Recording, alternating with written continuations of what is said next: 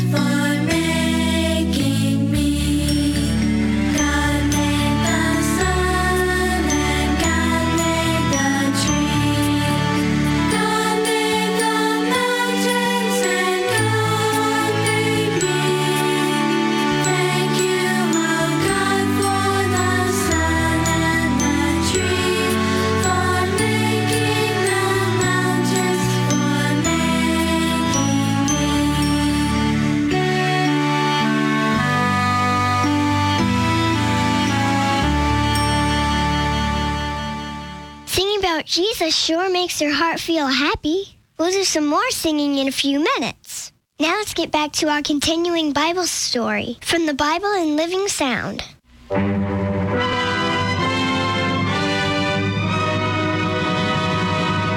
Obadiah. Yes, Your Majesty. I've made a decision. You and I are going out to look for water. Oh, His Majesty's jesting. I've sent the army to look for water. I've sent shepherds, servants, page boys, everyone. They all report no water. But, Obadiah, there must be springs or brooks of water somewhere. But His Majesty going through the country looking for water? It's unheard of. Kings don't do such things. Well, I am. I don't really trust anyone but myself and you. And I guess I trust you only because you've had the nerve to oppose Her Majesty, the Queen, and continue to worship the living God of Israel. I wish I had the strength of character to oppose her. Oh, well, we are what we are. I shall search this part, you this part. Certainly somewhere in Israel springs of water gush forth and grass grows green.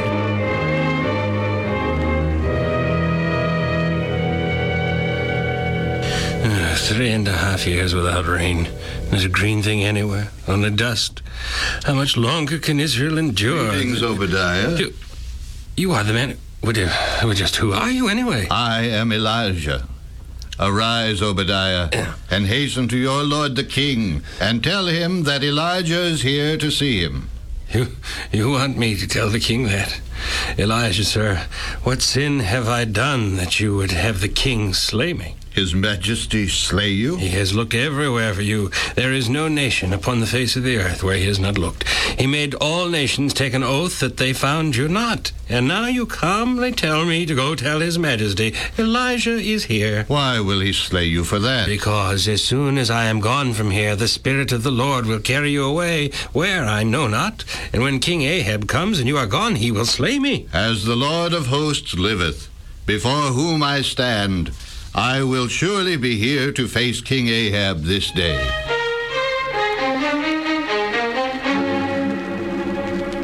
Greetings and salutations, Your Majesty. May you live forever. From the look on your face and the happy note in your voice, you have found water. No, I found Elijah, Your Majesty. Elijah? The man we've been looking for, the man with a message. I found him, and he sent me to fetch you. He wishes to speak with thee. Does he look... Well, is he angry? Oh, no, Your Majesty. He merely wishes to speak with thee. Lead me to him.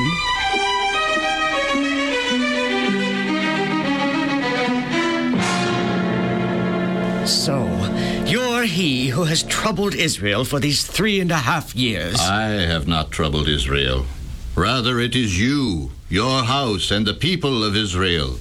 They have forsaken God and worshipped Baal.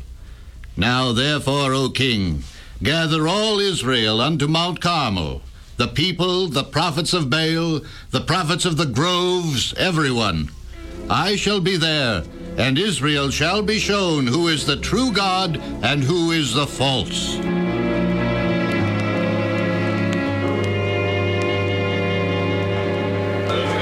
Quiet!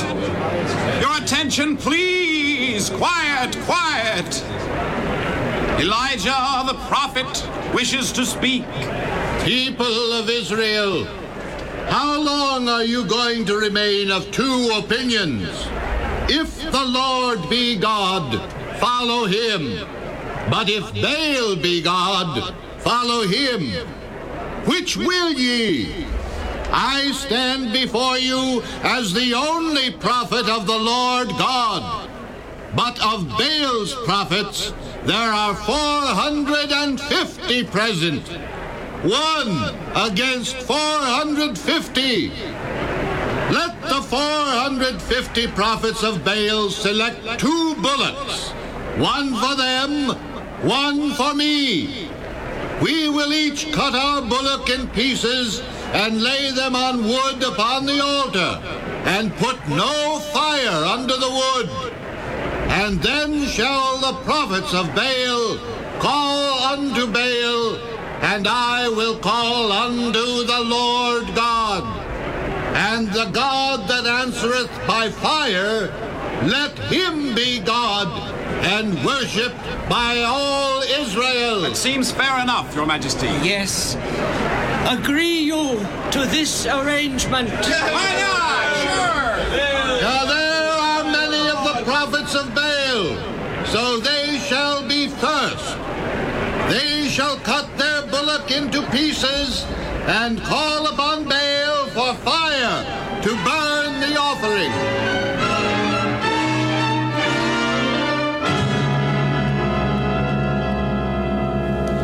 Is everything in readiness? It is, Most High Priestess. Then call upon Baal, and he will rain fire down upon the offering.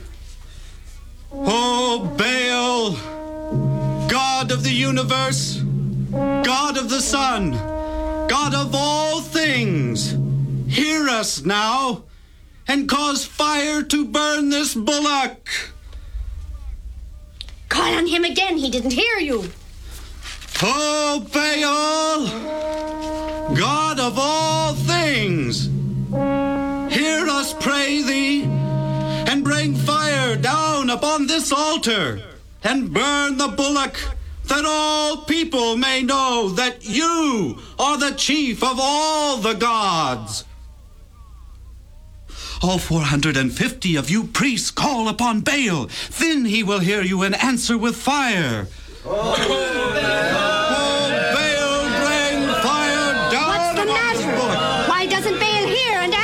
I do not know, Most High Priestess. Have the priests jump upon the altar and plead louder.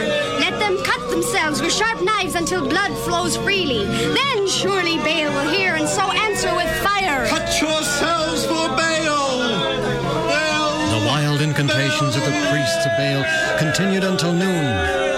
Then did Elijah mock them, saying, Cry louder! Louder! He is a god! You yourselves said so.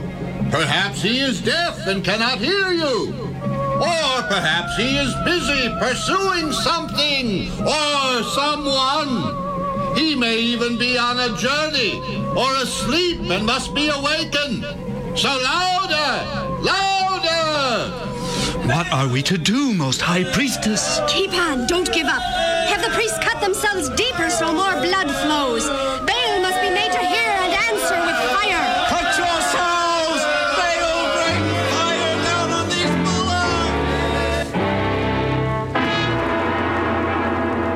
bullocks! This wild calling upon Baal to rain fire down to burn the bullock continued until the time of the offering of the evening sacrifice.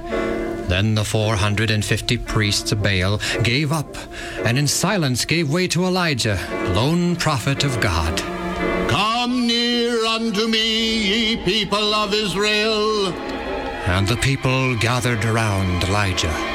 Ye chosen people, I call your attention to this altar of God, which was broken down, but which I have repaired. The 12 stones of the altar represent the 12 sons of Jacob, which have become the 12 tribes of Israel. Around the altar, you will notice a trench. On the altar is the bullock and pieces of wood. I have had water brought forth in barrels, which shall now be poured over the bullock and the wood. Pour 4 more barrels of water over the bullock, the wood, and the altar. Pour still 4 more barrels of water upon the altar, that the wood be soaked and impossible by human effort to burn. And now, fill the trench around the altar. Now, my dear people of Israel, I shall call upon the Lord God, and he will hear me and answer. Lord God of Abraham and Isaac and of Israel, let it be known this day that thou art God. Turn the hearts of these thy people back unto thee.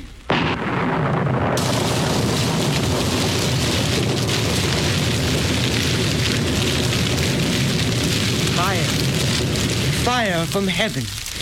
It is burning the bullock, even the stones of the altar, and the water in the trench. The Lord God of Israel, He is the one and only true God. The Lord, He is God. The Lord, He is God. The Lord, He is God.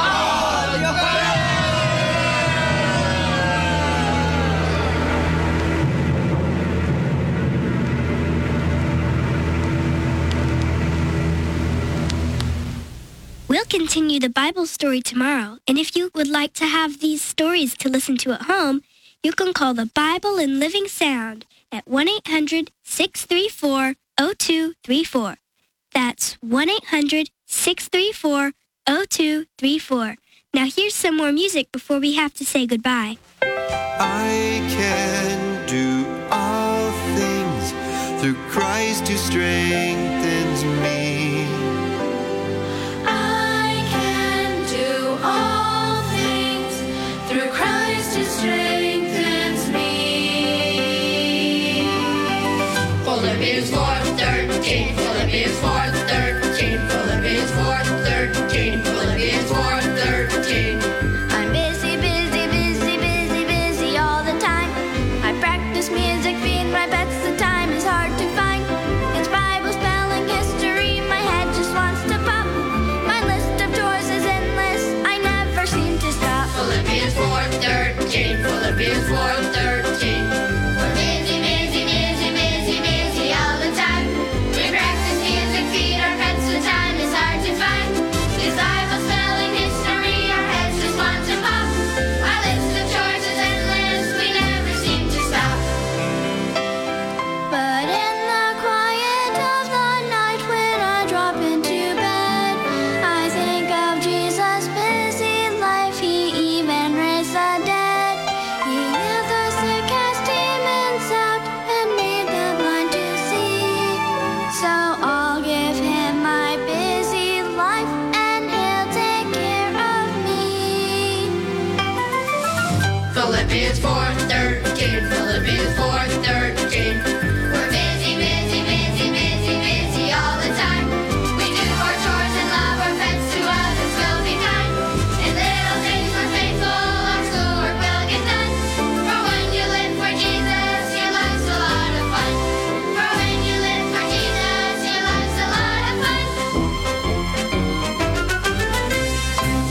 I'm in, right out, right up, right down, right happy all the time. My, you guys are in great voice. Thank you for singing so beautifully. Okay, Kids Bible Club, tonight we continue to hear from our members about their favorite Bible text. Henry, I think it's your turn this week. Thanks, Pastor Perez.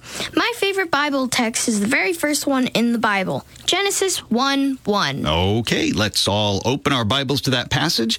Henry will read the text and then tell us why it's important to him. Genesis 1:1. In the beginning, God created the heavens and the earth. Wow, Henry, very impressive reading. I wanted to sound like one of those preachers on TV. And you did. So tell us, why is that verse so important to you? Because of monkeys. Hey, Henry, been looking in the mirror lately? Thank you, Hannah. Let's let Henry talk now. You'll get your turn. Yeah, Hannah, let's let Henry talk. Anyway, the other day I was reading about monkeys and dinosaurs, and the book said that dinosaurs roamed the earth millions of years ago and that humans were once monkeys. Some still are. Thank you, Hannah. But the text and the other texts in Genesis say that we didn't come from monkeys. God created us. I like that better. I'd much rather have been created by someone who loves me instead of just becoming me after I was a monkey or something strange like that. Well put, Henry. I agree. God is our creator. Genesis 1:1 reminds us of that fact. Give Henry a big hand for his great reading and lesson. Oh, very funny.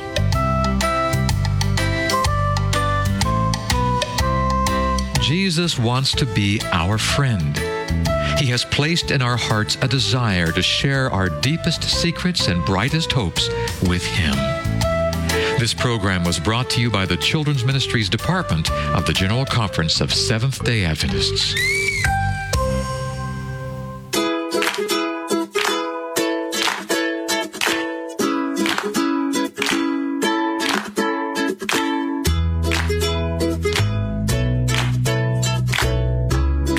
boys and girls. This is Ms. Kathy.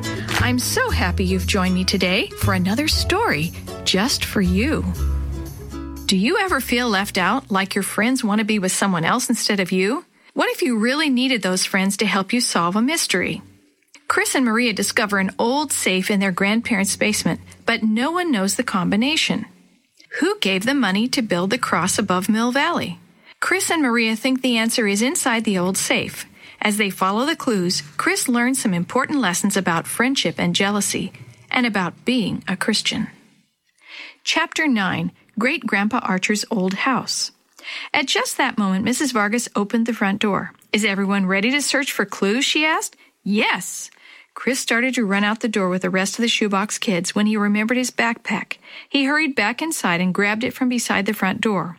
"We might need the flashlight, and I always need my notebook and pencil." He grabbed the statue of the archer, too, so he could show it to everyone. Maria and Chris climbed into the van next to Willie. Behind them, Jenny and Dee Dee and Sammy and Ryan were taking up the back seat and making a lot of noise. Chris took the archer out of his backpack and passed it back to Ryan and Sammy. "Wow, this is great," Ryan said. He touched his finger to the tip of the arrow. "It's not very sharp." Dee Dee sighed. "Does everything have to be dangerous for boys to like it? Let me see it, Ryan." Ryan passed the statue along to Dee Dee. She frowned as she stared at it. "I think he's ugly," she decided. "Does everything have to be cute for girls to like it?" Ryan teased. 10 minutes later, Mom drove slowly past the house while the shoebox kids pressed their noses against the driver's side windows. "I'm going to pull into a parking lot up here and turn around so when we park we won't have to cross the street," Mom said. "That sure is a big house," Dee Dee commented. "Yeah," Sammy agreed. "Are you sure we can go inside?" Mom jingled a set of keys together. "Here's our ticket," she said. "Pastor Hill borrowed these from the mayor just for us."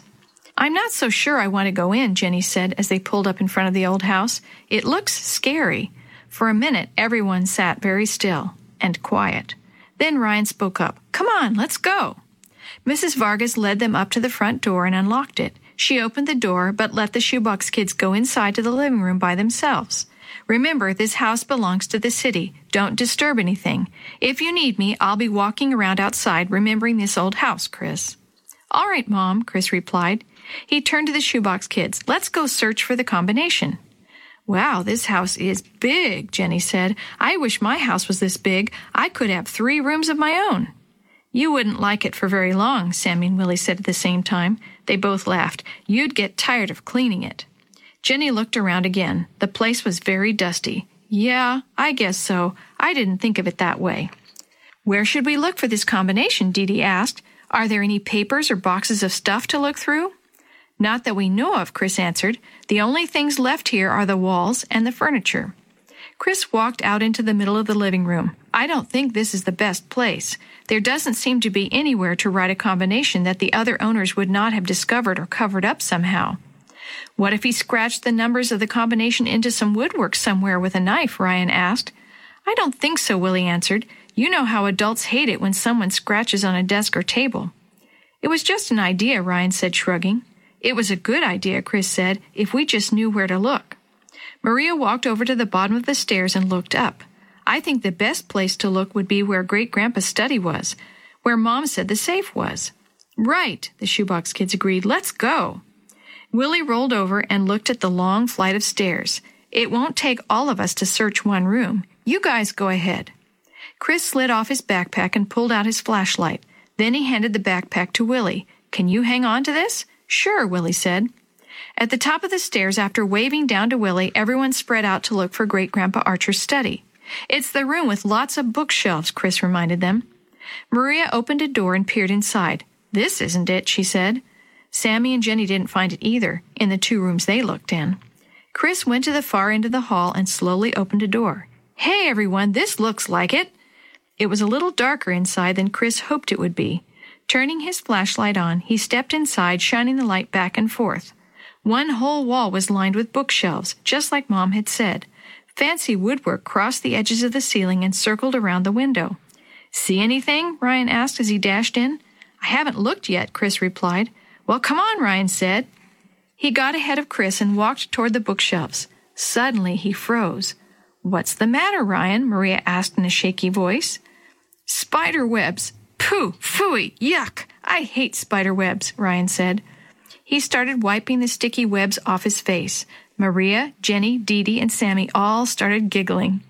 Ignoring them, Chris walked over to the window and looked outside. Hey, Maria, look at this!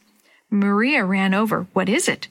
You can see the cross perfectly from here. Great-grandpa must have donated the money for it, maybe so he could see it whenever he looked out from his study.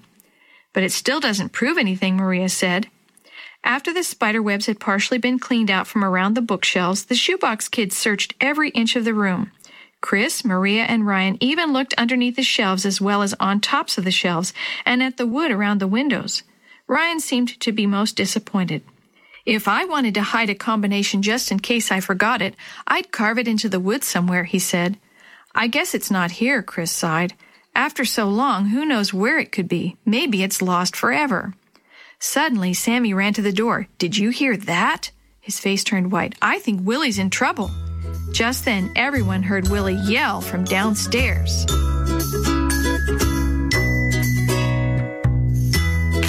The story you have heard today is a chapter of the Shoebox Kids, Book 4, The Missing Combination Mystery, written by Eric Stoffel, edited and created by Jerry D. Thomas, and used with permission from the Pacific Press Publishing Association.